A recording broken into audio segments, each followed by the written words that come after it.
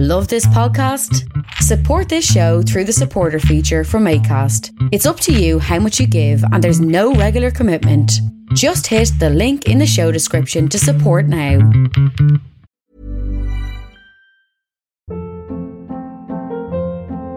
Hold up. What was that? Boring. No flavor. That was as bad as those leftovers you ate all week. Keke Palmer here, and it's time to say hello to something fresh and guilt-free. Hello Fresh. Jazz up dinner with pecan-crusted chicken or garlic butter shrimp scampi. Now that's music to my mouth. Hello Fresh. Let's get this dinner party started. Discover all the delicious possibilities at hellofresh.com. Hey, it's Ryan Reynolds, and I'm here with Keith, co-star of my upcoming film, If, only in theaters May 17th. Do you want to tell people the big news? All right, I'll do it. Sign up now and you'll get unlimited for $15 a month and 6 months of Paramount Plus Essential Plan on us. MintMobile.com/switch. Upfront payment of $45 equivalent to $15 per month. Unlimited over 40 gigabytes per month. Face lower speeds. Videos at 480p. Active Mint customers by 531.24 get 6 months of Paramount Plus Essential Plan. Auto renews after 6 months. Offer ends May 31st, 2024. Separate Paramount Plus registration required. Terms and conditions apply if rated PG. I had to cover the mountains on and gone away. I had to follow the moonlight falling against the ocean. With similar sounds to mention, I went for what to go by. I had to give in to no one. Crooked smiles and broken. Sam Prekop is a gifted musician, photographer, painter, songwriter, and singer based in Chicago, Illinois. Since 1994, Sam has been the voice of and mind behind the songs of the Sea and Cake, an excellent and influential band that has long featured musical contributions by Archer Pruitt and John McIntyre, and after the recent departure of original bassist Eric Claridge, now includes McIntyre's Tortoise bandmate Doug McCombs. On May 11th, 2018, Thrill Jockey Records released Any Day, the gorgeous 11th album by the Sea and Cake, and ahead of some upcoming tour dates, Sam and I reconnected for a talk about the membership and geographic shifts within his band, his unique approach to singing and writing lyrics, how a band processes time after almost 25 years together, the current state of America and its impact on him artistically, and much, much more. With the support of listeners like you who subscribe to this podcast, spread the word about it, and make flexible monthly pledges at patreon.com/creative control, plus in-kind support from CFRU 93.3 FM, Pizza Trocadero, The Bookshelf, and Planet Bean Coffee in Guelph, and Granddad's Donuts in Hamilton, this is the 442nd episode of Creative Control, featuring the brilliant Sam Prekop of the Sea and Cake, with your host, me, Vish Khanna.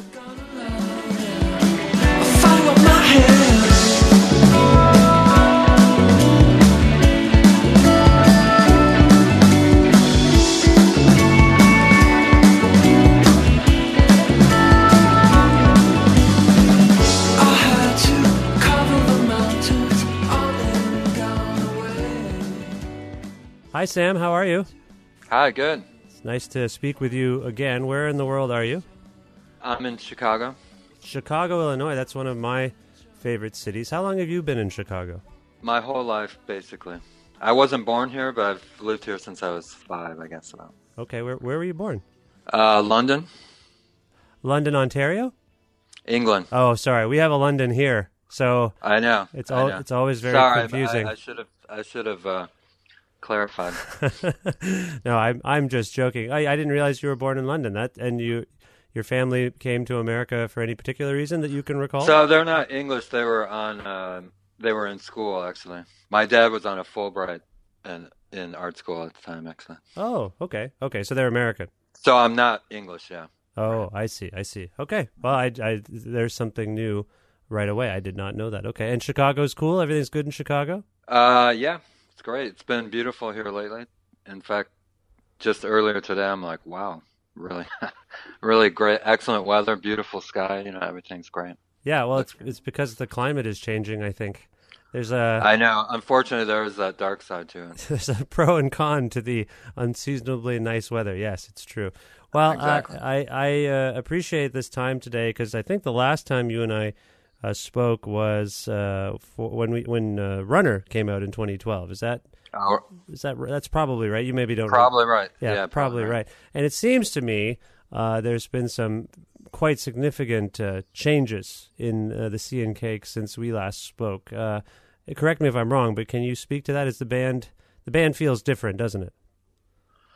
It does. Well, a longtime member, Eric Claridge, did not participate in this record, although he's not been in the band for quite a while. So, and we've been working with Doug McCombs on bass, who toured a lot with us for the Runner record as well. So it's new to the public, but he's been with us for quite a while, anyways. But yeah, so we wrote it as a 3-piece, and that changed it up quite a bit. And also John McIntyre moved to California, so a lot of the record was worked on in he was in LA at the time, but now he's since moved to outside of San Francisco. He's setting up a studio in Nevada City, California, which is a couple of hours east of San Francisco. I did not know this. The last time I talked to John, he was still in Chicago. Do you know what prompted that? It's been sort of a long time goal of his. I mean, he's been going to Nevada City over the past, for quite a while, just to visit and vacation and stuff. And I guess he's just become, smitten with the town, basically. And I think it seemed really sudden to all of us in a way. 1 minute he didn't say, I'm thinking about it. He's like, I'm leaving tomorrow, kind of thing. Wow. So we're like, what the? Yeah. But John is quite an enigma in general, I have to say. So none of us were actually surprised that this is how it would go, kind of. But he's really into it. And we actually went by, so in June, I guess, we were out in California playing shows, and we were able to visit his house, and it's amazing and beautiful, the whole thing. So he was just barely beginning to build the studio, and I think now at this point it's almost, if not up and running, really close, I think. Well, I don't mean to have you speak on behalf of John and his life and professional decisions, but what can you speak to this? Just because this is news to me, what does this mean for Soma in Chicago? His studio in Chicago, is it just sort of it's gone? Done. Yeah. Wow. Done. Wow. Yeah. Okay. Well, and so he's starting up. And so now it's Soma West Coast, basically. Soma West Coast. Okay. Wow. Right. So that is so I didn't even know about that part. I was aware that Eric had departed. So that is that's a fair amount of tumult, if I might say, if I might use that word, which I don't often use out loud, so it felt uncomfortable to say it. I hope I pronounced that correctly. Tumult. Yes. Anyway, right. Something's. Do you feel this? There's a seismic shift in the Sea and Cake. Well, it felt pretty gradual from my perspective. I mean, like I was saying, Eric, he quit or decided he couldn't play any longer right before we were going to go on tour for Runner. So that was quite a while ago. So it's been in our mind that won't be playing with us for quite a while. Now, to actually make a record, which I wasn't sure was going to happen, if we would make one without him or not, or if I felt like it was going to work or whatever. And then because I've also been heavily involved with my solo work, as this electronic stuff I've been doing and all that stuff, I'm like, I don't know if I'm still up for the Sea and Cake or what's going on, but I had kept an open mind. And then once a certain amount of time passed, I just I asked Arch and John if they were at all interested, and that I would see what happened, start writing some songs and playing guitar and stuff. And they were quite excited and were like, yes, let's do it. It's going to be, amazing. And we were excited by the prospect of actually scared and excited about working as a 3-piece in a way. I think we just felt that it would be a shame to, discard our long working relationship if we didn't have to. So that's how we proceeded. And I will say that it was, I think it was more difficult than any of us anticipated in a way. I mean, it was sort of a weird record because a lot of it was worked on remotely. Sort of I worked on it a lot on my own in my home studio, and John was already out in California, so it was sort of protracted way of working on it. I mean, we spent quite a bit of time in the beginning rehearsing and doing the basic tracks here in Chicago at a different studio, and we were quite excited right up to that point. But then it sort of, with John not entirely settled with his new studio and stuff, the sort of mixing and overdub part seemed to take longer than we would have liked in some ways. I mean, I think it definitely worked out in the end, but it was, I'll just say I'm looking forward to the next record where we will attempt to be in the same room for most of it. I think I've decided that I want to write the record and record it, and then that's, it's done, finished, and that's gonna, instead of really stretching it out and I think that will make for a different kind of record anyway, so I'm excited. Do you mean there'd just be less fussing over things? A bit, yeah. I mean, I feel like for me the vocals take the longest and is definitely the most work, and I just feel like so because I'm always writing after the music in a way, and I feel like it could be nice to work on them simultaneously and just not over labor them or something, or just have it more upfront. And so basically my idea is to come up with some songs and have the words ready and just sing it in the studio with the band. Not like a live recording, but just less protracted in that way. Okay. I want to follow up on that in a moment, just in terms of your lyric writing on this record, because I feel like there's some stuff going on in terms of what you just addressed, and then in terms of what I'm trying to pick up on with some of these lyrical abstractions and I think some of the more direct aspects of them. But I do think it's probably worth speaking about how Eric's departure, and I believe, you can correct me if I'm wrong, my understanding is that John McEntire kind of stepped into the bass playing role for the record. First of all, is that accurate? He did play a lot of the bass, yeah. Archer actually played on a handful of songs as well. The thing with John is he's actually played bass in the past on some Sea and Cake songs. So the song Weekend is sort of a bass line that John actually wrote and played on cue. So I think that was a cue, like, okay, yeah, John. Oh, okay. He could be up for this task, and he's done other ones too, like, the names are totally escaping. Well, no, just... and Echo In is another one. I think he wrote the bass on that. Yeah, we felt like he was up for it, and he felt like he could do it. Now, it didn't work on everything, and that was not a surprise. I mean, it's sort of not. I guess one thing we did learn though is that there's a reason people focus on bass. There's enough to master on that instrument, of course. So it's hard to just. I think in some ways we're mistaken to think that you could just step in on bass and it not pose any issues in a way or whatever. So, well, just because it's a foundational instrument. You said master, and my mind went two ways. One, mastery of an instrument, but then I also thought about mastering for some reason. Right. When you say that you were surprised by the role of the bass, just as I was saying, it is a foundational aspect of any... Yeah, I mean, I think just to be confronted with not having someone who is solely focused on the bass presented itself. So I think we were like, I have a feeling, you'd have to ask John, but I have a feeling that we didn't expect it to be such a hurdle when we started. And on some songs it wasn't, they don't need, bass lines. I will say a lot of the bass lines on this record are definitely more in a support role and that was one of Eric's great breakthroughs or facilities, was almost playing the bass as if it was like a lead melodic instrument in a way. Yeah. Yeah.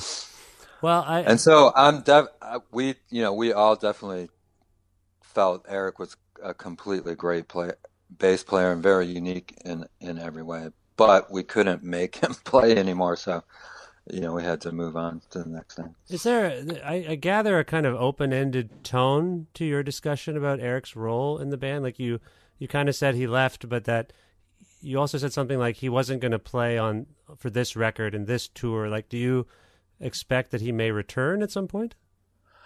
I would highly doubt it. He had to quit because of a physical ailment, so he can no longer physically play. Oh, that's sad. The bass. He had developed like a carpal tunnel of his fretting hand, basically. Oh no. And he was able to sort of pull it off. I mean, for years it had been bothering him, and so it had been a struggle.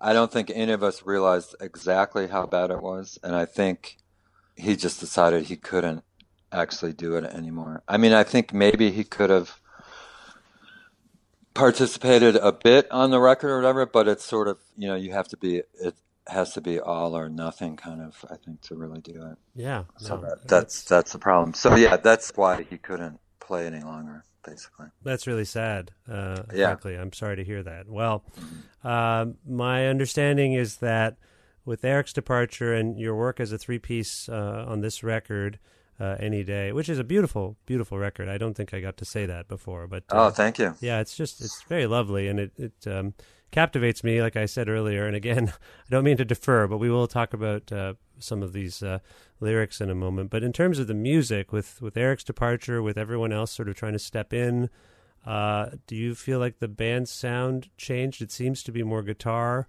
oriented, perhaps a little less synthesized on some level. Is that fair to say? Yeah, definitely. I don't think it was our intention necessarily up front. I'm a real proponent of following the work, and sort of paying attention to what direction the sort of material wants to take you, sort of. So yeah, for me, it sounds very guitar centric and very vocal centric as well. I mean, I think in some ways I was perhaps overcompensating for the lack of synthesizers and all the sort of extra stuff that we like to do. Sorry, do you mean as a vocalist you were overcompensating? Well, I think I just sang more than I normally would. I mean, I feel like I sang all over everything, perhaps to its detriment in some ways. But that's what the material was saying. You should sing as much as possible all over the stuff. I think it was partially because I was left with so much time, because things kept getting moved back further, and I'm like, well, I think I could, get these vocals to work better in the song, and I would get them to a point where on previous records I would have stopped there. On this record, I'm like, well, I think I can, take it to the next level, perhaps, or whatever. So that's sort of, it's the result of having more time in a good way, and maybe not in the best way. It depends on how you look at it. Was there any other aspect of your sort of life circumstance that impacted your approach to singing? I talk about this on the show sometimes. I'm not a singer by any measure, but I do sing to my kids and stuff. And since my kids have been around, I've been singing a lot more, and I have sing them to sleep and stuff like that. And so as a result, I've kind of learned about my singing voice, and I'm like, oh, I didn't know I could kind of try to do that. And I mean, obviously I can't do everything, but that's just a thing that's occurred over the last 7 years. Has anything happened in your life that's altered your approach to being a singer? A good question. I never think of myself as a singer. First I never say, oh, I'm a singer, songwriter. I guess I usually, I'm a musician. So anyway, but singer is not what I think of first when I think of what I do, which is kind of odd, I guess. And I enjoy it once I get over a certain threshold. I mean, it's definitely the most difficult thing that I do of all of my pursuits, I would say.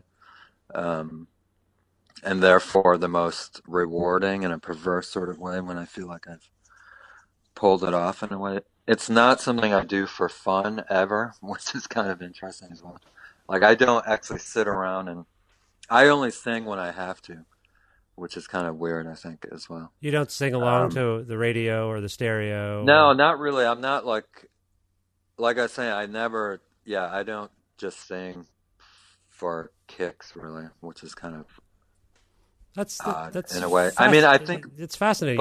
You have a very distinctive voice and a distinctive approach to singing. Right, and I think that's because I'm not a singer, really. You know, I'm a person who does it a lot and has done it for a really long time in a very singular sort of way, and as a result, it doesn't sound like much else.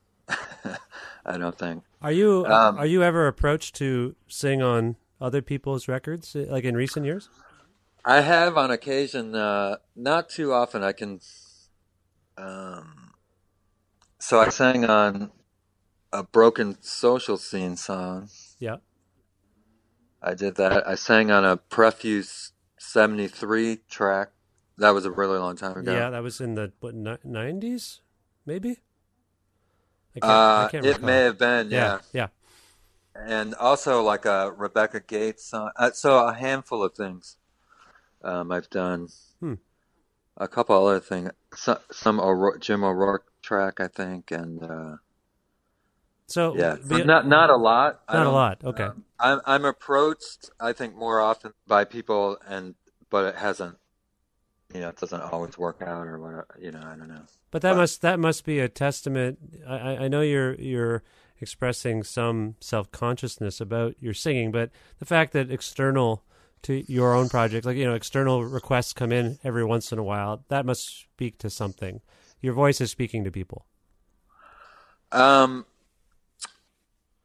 Yeah, no, I recognize that I have, you know, a pretty unique sounding voice and approach to singing and stuff. So I'm not saying that I'm terrible.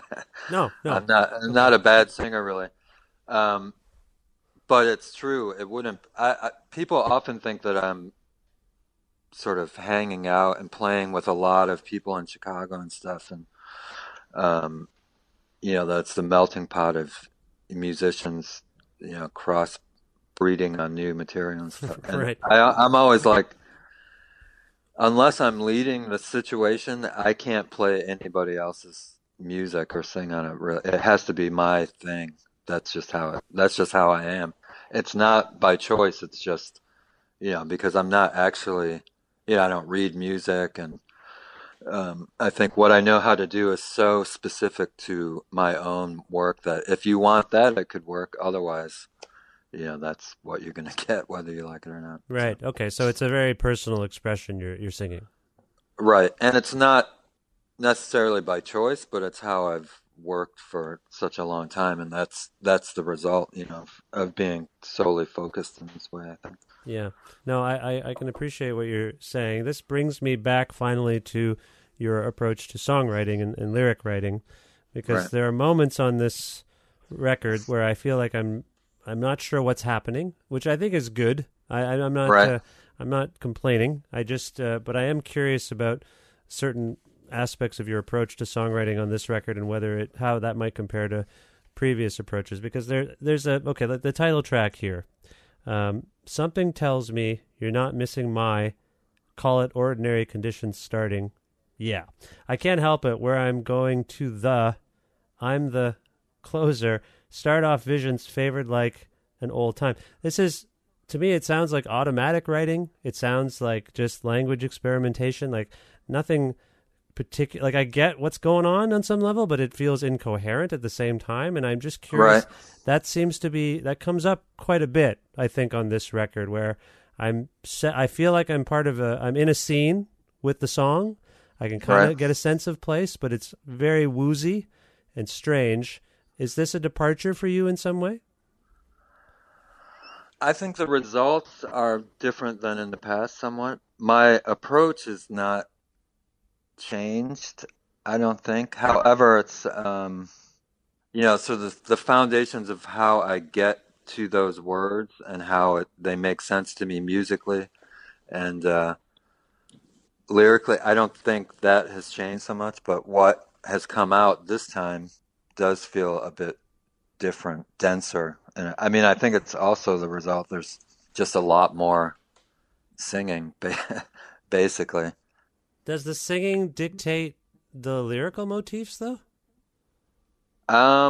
It really happens hand in hand. I mean, so it's rare where I'm like, I really need to use these words in this song. Sort of each one I find, and it's very intuitive, like what feels right to that particular song, and then I'll feed off of that what's sort of interesting about what I've happened upon. So yeah, it is quite abstract and off the cuff and nonsense as well. But I feel like when they work, they resonate beyond any of my sort of direct intention, and I find that quite interesting. Sort of subconscious display of anything and everything in a way. I mean, I presume you are subscribing to the notion that such material, such words are open to the listener's interpretation for the most part. Yeah, that's complete. That's fine with me, and I assume that's what would have to be happening. I mean, the way I hear it is sort of quite malleable as well. And as I sing the songs live, I sort of recognize some things I might not like about certain aspects of the lyrics. After having lived with them for a while, the songs change for me as well. In retrospect, this record it has a darker tone lyrically than in the past, I think, or more melancholic, and I think it's just it's sort of a middle-aged record. I think laments of a long working artist type, in a way. But there's also a lot of joy in there as well too. So it's a mixed bag. Okay, so we've touched upon this notion that for you the songs are malleable, they're open to interpretation, they are a little off the cuff, there's some abstraction here. But if you step back and look at it, as you've been playing these songs now for quite some time and singing them, and they've altered a little bit, like, do you have a perspective on maybe an underlying or even overarching meaning or intent going on within the lyrics, at least? I mean, I'd say the general arc is they are like sad songs in a way. Not entirely, and I'm not, and I hope they don't come off as like, I mean, I think it's just sort of, to me, they sound like the struggles of someone working in this realm for a really long time, basically. Is it your struggle? Because and I know, there are literary and lyrical devices at play here, but you employ the first person pronoun I a lot. I almost on virtually every song. I know these are your songs, and I know that they are the end result of a personal expression. You're feeling these struggles, I assume. Right. So this is some. But I don't feel like it needs to be. I think it's implied rather than explicit, which is fine with me. I also don't want to, shut them down with overreaching sort of meaning like that. Basically, I think they would be less interesting if they were really directly about my frustrations as an artist right now, basically. So that's not my intent, but I sense that's what's coming through. What about? I don't mean to hit this point too hard, but with Eric forced out of music, forced out of an artistic expression, does that impact you as a writer? It may be. I can't say it has directly. I'm not sure. I don't think so.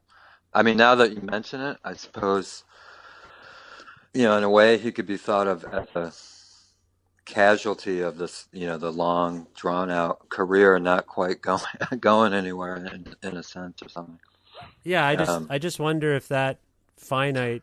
That's when you reach that middle age. When you reach middle age, I think you and your friends reach middle age, your contemporaries and your collaborators, stuff starts to happen physiologically, and we laugh it off. Oh, I'm getting old, but it can actually have these devastating impacts and effects, and it's time. It's just time rearing its head.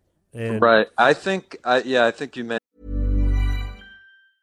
Many of us have those stubborn pounds that seem impossible to lose, no matter how good we eat or how hard we work out. My solution is PlushCare. PlushCare is a leading telehealth provider with doctors who are there for you day and night to partner with you in your weight loss journey. They can prescribe FDA-approved weight loss medications like Wegovy and Zepbound for those who qualify. Plus, they accept most insurance plans. To get started, visit plushcare.com/weight loss. That's plushcare.com/weight loss. Ever catch yourself eating the same flavorless dinner 3 days in a row? Dreaming of something better? Well, HelloFresh is your guilt-free dream come true, baby. It's me, Keke Palmer. Let's wake up those taste buds with hot, juicy pecan-crusted chicken or garlic butter shrimp scampi. Hello Fresh. Stop dreaming of all the delicious possibilities and dig in at HelloFresh.com.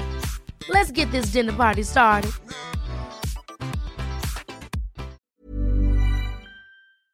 I think that's quite perceptive on your part.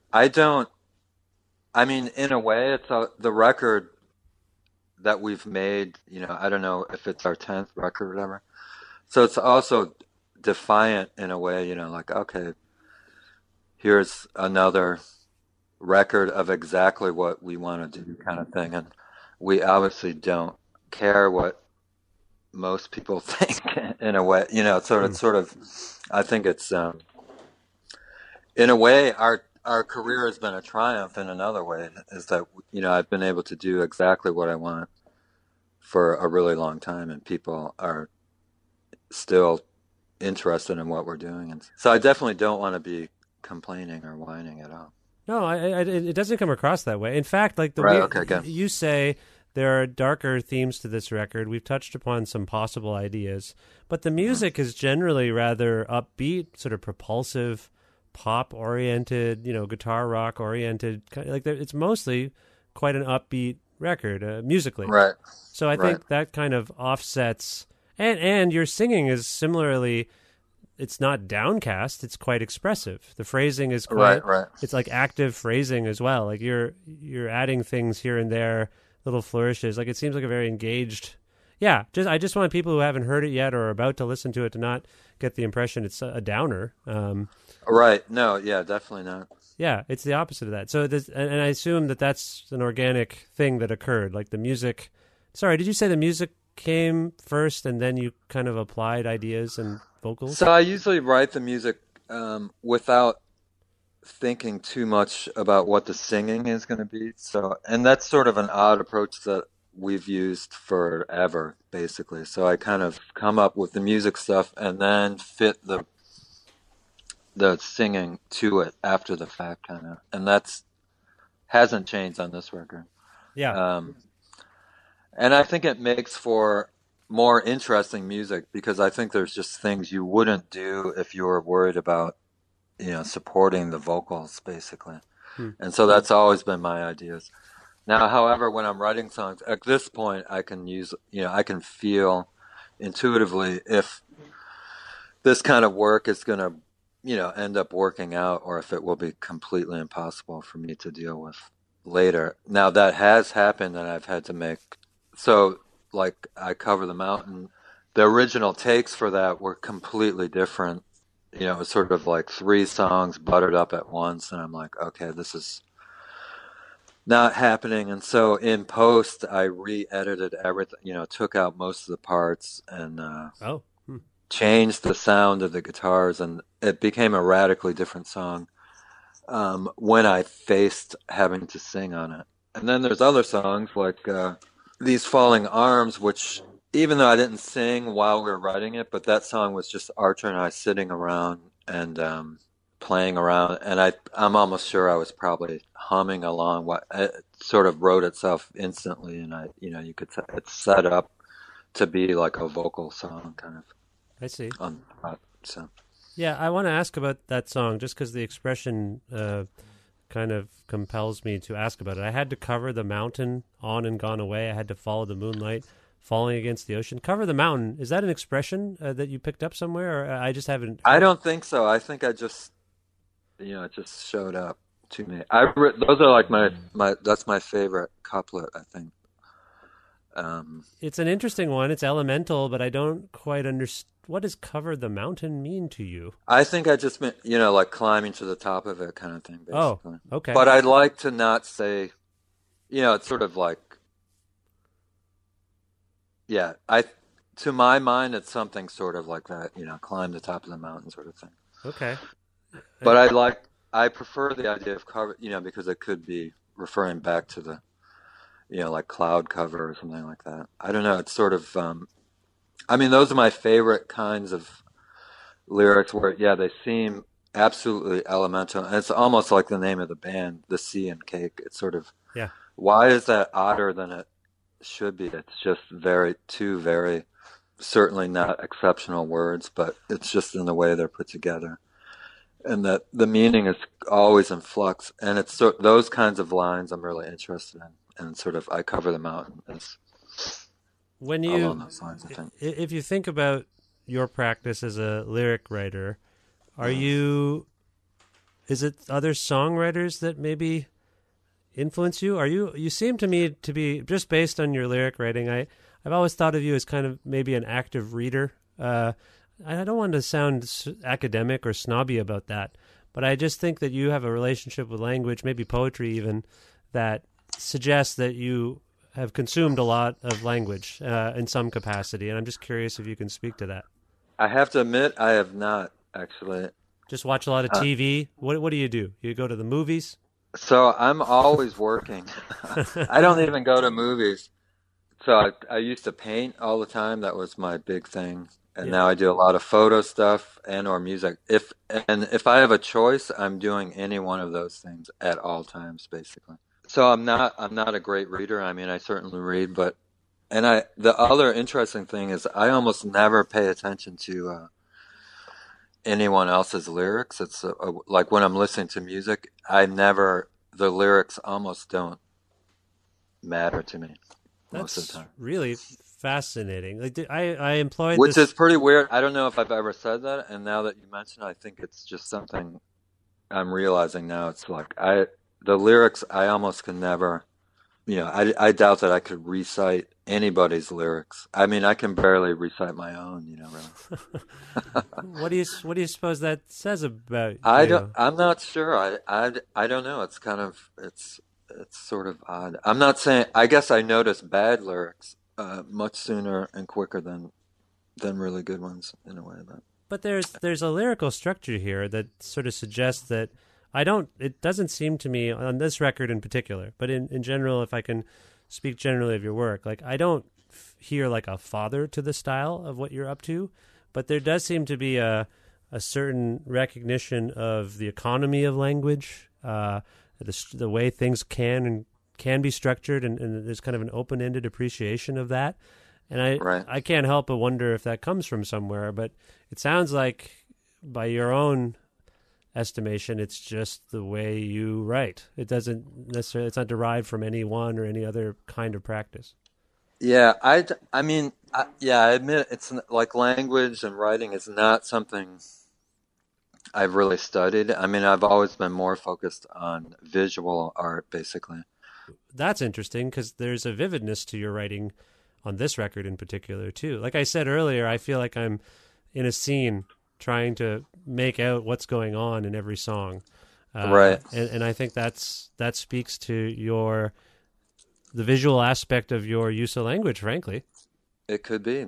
I don't know. It's not something I would prescribe, like I need to sort of get at what I'm interested in visually with these words, really. I hope that for me, the best thing that can happen is that it feels utterly natural and that I couldn't do anything else. That's like the highest praise in my mind. It's sort of, this is the essence of how I work, and this is what it sounds like. Sam, are you beginning to get concerned that I'm working on some kind of master's thesis about the Sea and Cake? Yeah, this is pretty hardcore. I had no plans or notes. I didn't plan to take us down this road, and I apologize if it's getting a little too whatever.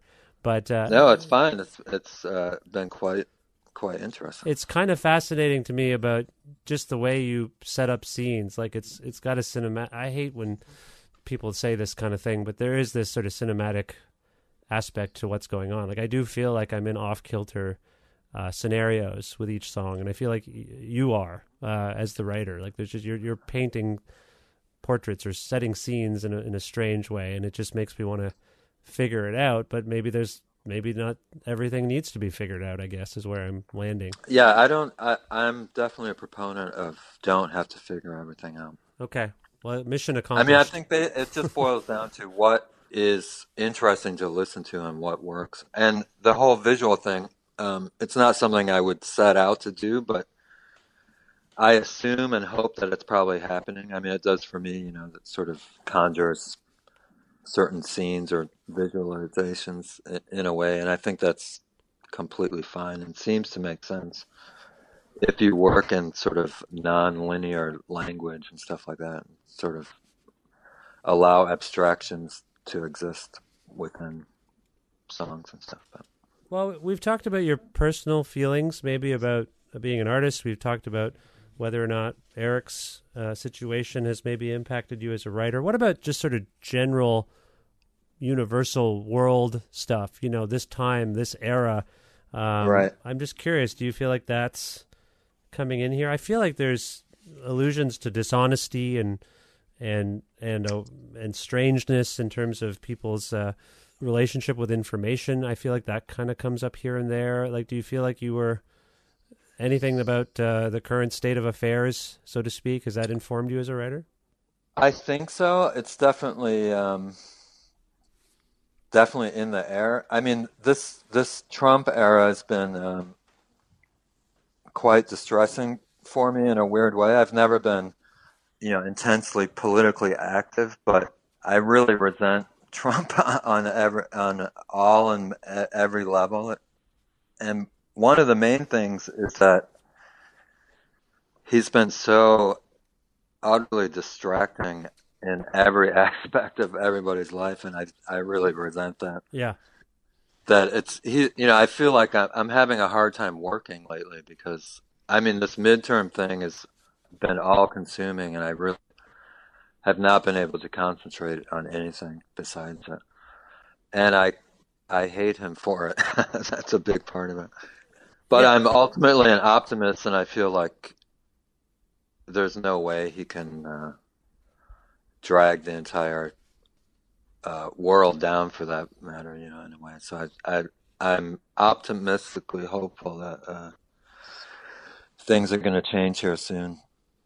Yeah, yeah. No. But yeah, it's been a profound distraction in my life, definitely. I didn't mean to go too heavy-handed, but I do feel and hear some of that anxiety and frustration in, like, a song like These Falling Arms, where you say, how, why, when truth comes, how can we keep on going by? I think that is definitely my Trump rant, veiled perhaps, but it's definitely in there, that frustration. And all of a sudden, revisions are going by, is what you say. Right. And I feel like that speaks to this era. Anyway, I do appreciate, again, I didn't mean to make this some kind of academic study of the record on some level, but it speaks to me on a few different levels, and I enjoy the artfulness of it and the kind of indirect and direct aspects of what you've done here. So you mentioned that you can't wait to work on the next Sea and Cake record. Is that something that's churning within you already? Like, do you have a sense of where it's going to go and when it's going to happen? I mean, there's no dates set, really, and it's pretty much up to me, like, I have to start it, basically. That's how it goes. But in a way, like I was mentioning earlier, I want to set it up so that, that's not spread out over a year kind of thing. I want to just sort of prepare as a band beforehand, make the record, and finish it sort of all together. And I think that will make for a different, at least feeling record, sort of. We really enjoy playing together, and I lament the fact that we don't as much as we used to. Of course, that's another, the band's getting older. And now that John lives in California, but I think we could take advantage of having to, make a plan to be in the same place for a certain amount of time. Is it obvious or fair to say that with Eric's departure, John moving from Chicago, there's a certain amount of urgency now in terms of your approach to the Sea and Cake? Like, you kind of have been rocked with this notion that it can't just happen any time it wants to anymore. Like, you kind of have to seize it. You have to kind of make it happen. more than Right. maybe you used to. I mean, what's so affirming of our longevity and sort of playing together is when we do get together to play like the shows and stuff. It's sort of, and I feel like we've never. I don't want to make a live record, but there's a essence of when we're actually playing on a stage or rehearsing, whatever. I don't think you could get to any other way besides playing together for over 20 years. And I just feel like if we could take advantage of that further in a more direct way, that I think that will make a really good record, which I don't feel like we've done yet. Some of the earliest Sea and Cake records were definitely more along those lines, like The Biz. I don't know if you're familiar with the old ones, but they have a certain sort of immediate urgency to them. And I think I don't know why we had all the time in the world, in a way, but it's sort of just what you do when you're in a band. You write songs, record them, put out the record. So I think some of that is missing after having been active for so long. Yeah, and you guys are all But older. when we get back together, to play shows and do these tours, I mean, we're going to Japan tomorrow, actually, to play. And I had Archer and Doug over here last night rehearsing. And I was struck by, how immediate it is to just sit around and play some guitars or whatever, Yeah. I think of that because I often work on my own on this electronic stuff, which is really unrelated to the band. Musically, they're somewhat related, but sort of how I go at it and what role I play with it is completely different. And so, and I can get to a point where it's like, oh yeah, I don't need the Sea and Cake anymore. I can just do all this other stuff. But then I recognize the certain unattainable quality that you can't get any other way unless you've been playing with these people for 20 years or whatever. Well, it's pretty fortuitous that you have Doug McCombs filling in, so to speak, or joining the band, I would think, just because he's been playing with John for, 2.5 decades, right. Whatever it's been. So you're pretty lucky there, I would think. I agree, yeah. And this solo stuff that you were alluding to, is there, beyond the Sea and Cake plans, are you working on stuff that that might see the light of day, so to speak? I'm not actively working on anything right now. I sort of work on, I definitely hope to make another electronic record, and it's sort of, I have to admit, I get more excited about that in some ways than like another Sea and Cake record, only because it's the easier path. Yeah. to be truly honest, it's like, I really like just messing around in my studio. It is quite arduous in a weird way, and it is really hard to do things completely solo.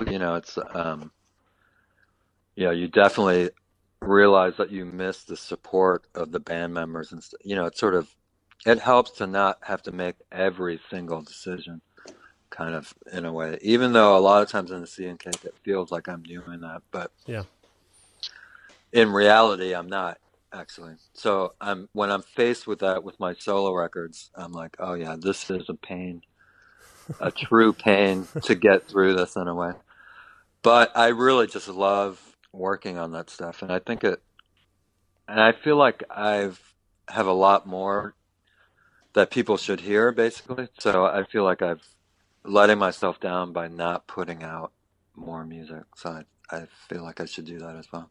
Oh, that's good to hear. And I've had amazing, so the live thing that I do with the Sims stuff, I've been very excited by how that's been working and how people respond to it and stuff. And I feel like I want to make a record that works on those levels as well. I just think that I realize the records I've made so far can be difficult for people to really get into, but I feel like I could do one that would be easier to like in a certain way, just based on what I do live in a way. And I think I'd be interested for trying something along those lines. Yeah. Well, that's great. I know that Any Day, The new Sea and Cake record is out via Thrill Jockey, and people can go to thrilljockey.com to learn more about that. Where would you direct people to learn, who are listening, to learn more about you and the Sea and Cake? Well, that's a good way to start. I do a lot of stuff on Instagram with my photo stuff, so I've always tell people to check that out.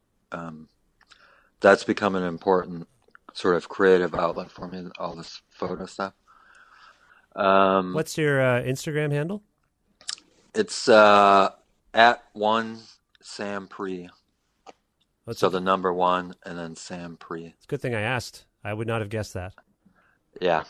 So check that. And the Sea and Cake has one as well, which is the Sea and Cake. I'm pretty active on Instagram. I usually talk about the music stuff that I'm up to as well. Okay. But it's mainly photo based, but it's if you want to know what I'm doing, I think it's a good way to check in on me. Basically. Nice. That's great. All right. Well, is there a song from any day that I can play for people right now? Is there something you can pick for us? I really like Into Rain, I think. Why did that come to mind? The top of my lyric pile here. I think it's a really intricate, it's sort of, I think for me it's impressively intricate phrasing of the vocals, and the sort of the guitar interplay is also pretty interesting. I don't know, I think I just like it. And it's sort of, it's kind of it's a throwback and a look ahead simultaneously. All right, well put. Let's play it then. This is Into Rain by the Sea and Cake from their latest record. Sam, thank you so much for this time today, and I wish you the best of luck with everything, and hopefully we'll speak again soon. You're welcome. Thank you.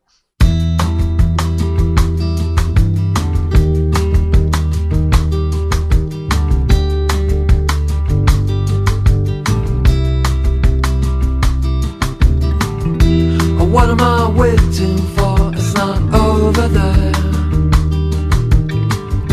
The seconds pass awake and I'm only finding I sort of my shifter ease I got, and I'm into it. So far so gone, forgive, I know. Appears to be, try to let go all of my affairs. I get alone. All along, what's clear to me, what's taking so we're out of time. If all this can resist, we don't belong here. Appears to be, I'd imagine the fall just over the fence. We're running through here. Appears to be, I can never return. Let's leave it alone. Standing closer, cast a moment set aside.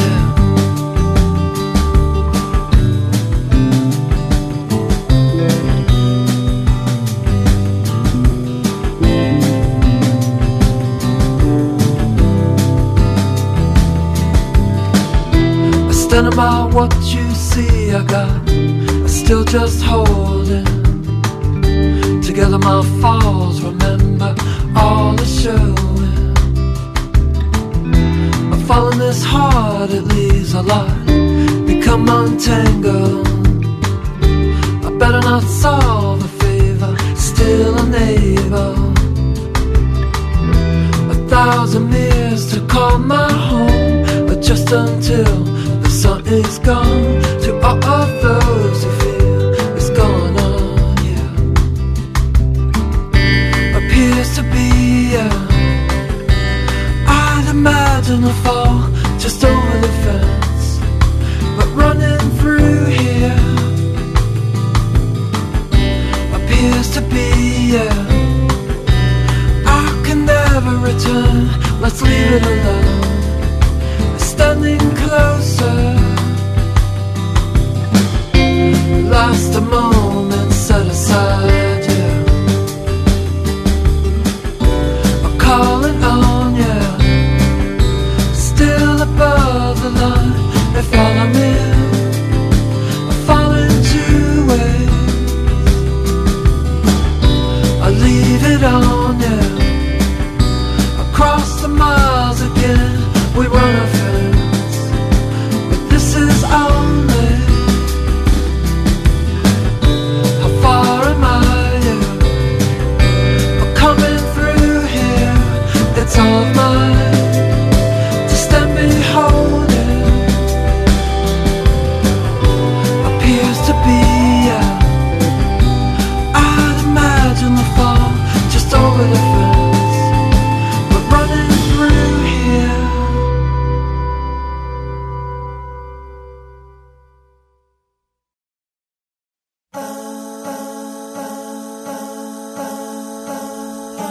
Very special thanks to Sam Prekop for appearing on the 442nd episode of Creative Control, which is part of the Entertainment One podcast network and is available on all iOS and Android platforms and on things like Spotify, YouTube, and Audio Boom as well.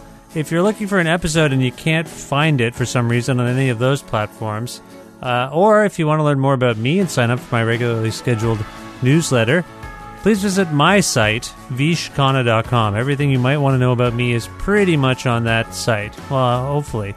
Hopefully you don't want to learn more than what's on that site. That would be strange. vishkhanna.com. You can like Creative Control on Facebook, follow us on Twitter @VishCreative or @VishKhanna. You can listen to a radio show version of Creative Control on Wednesdays at noon Eastern Standard Time around the world at CFRU.ca or on an actual radio at 93.3 FM if you're in or near Guelph. Also, please visit patreon.com/Creative Control to make a flexible monthly donation to keep this podcast going. And for your trouble, and if you're interested, I can send you a t-shirt that I still have some in stock, some t-shirts in stock that bear the name of the show. One of the designs has my face on it in profile. It's a dark maroon thing. Anyway, if you'd like a shirt, let me know. Just message me on Patreon and I'll get right back to you.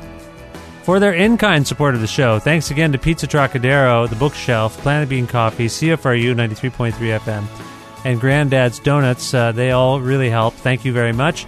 Thanks also to my good pal Jim Guthrie. He lets me use the instrumental version of his song The Rest Is Yet to Come to end this show each and every week. Thank you, Jim. Go to jimguthrie.org for more info about him. And finally, and last but not least, thank you. Thank you for listening to this episode and hopefully listening to other episodes, and for subscribing to the podcast and maybe telling your friends about the show if you think they might like the show. That's great. That really helps. So thanks for all the stuff that you do to keep the show going. Speaking of going, I have to go, but I will talk to you very, very soon. Goodbye for now.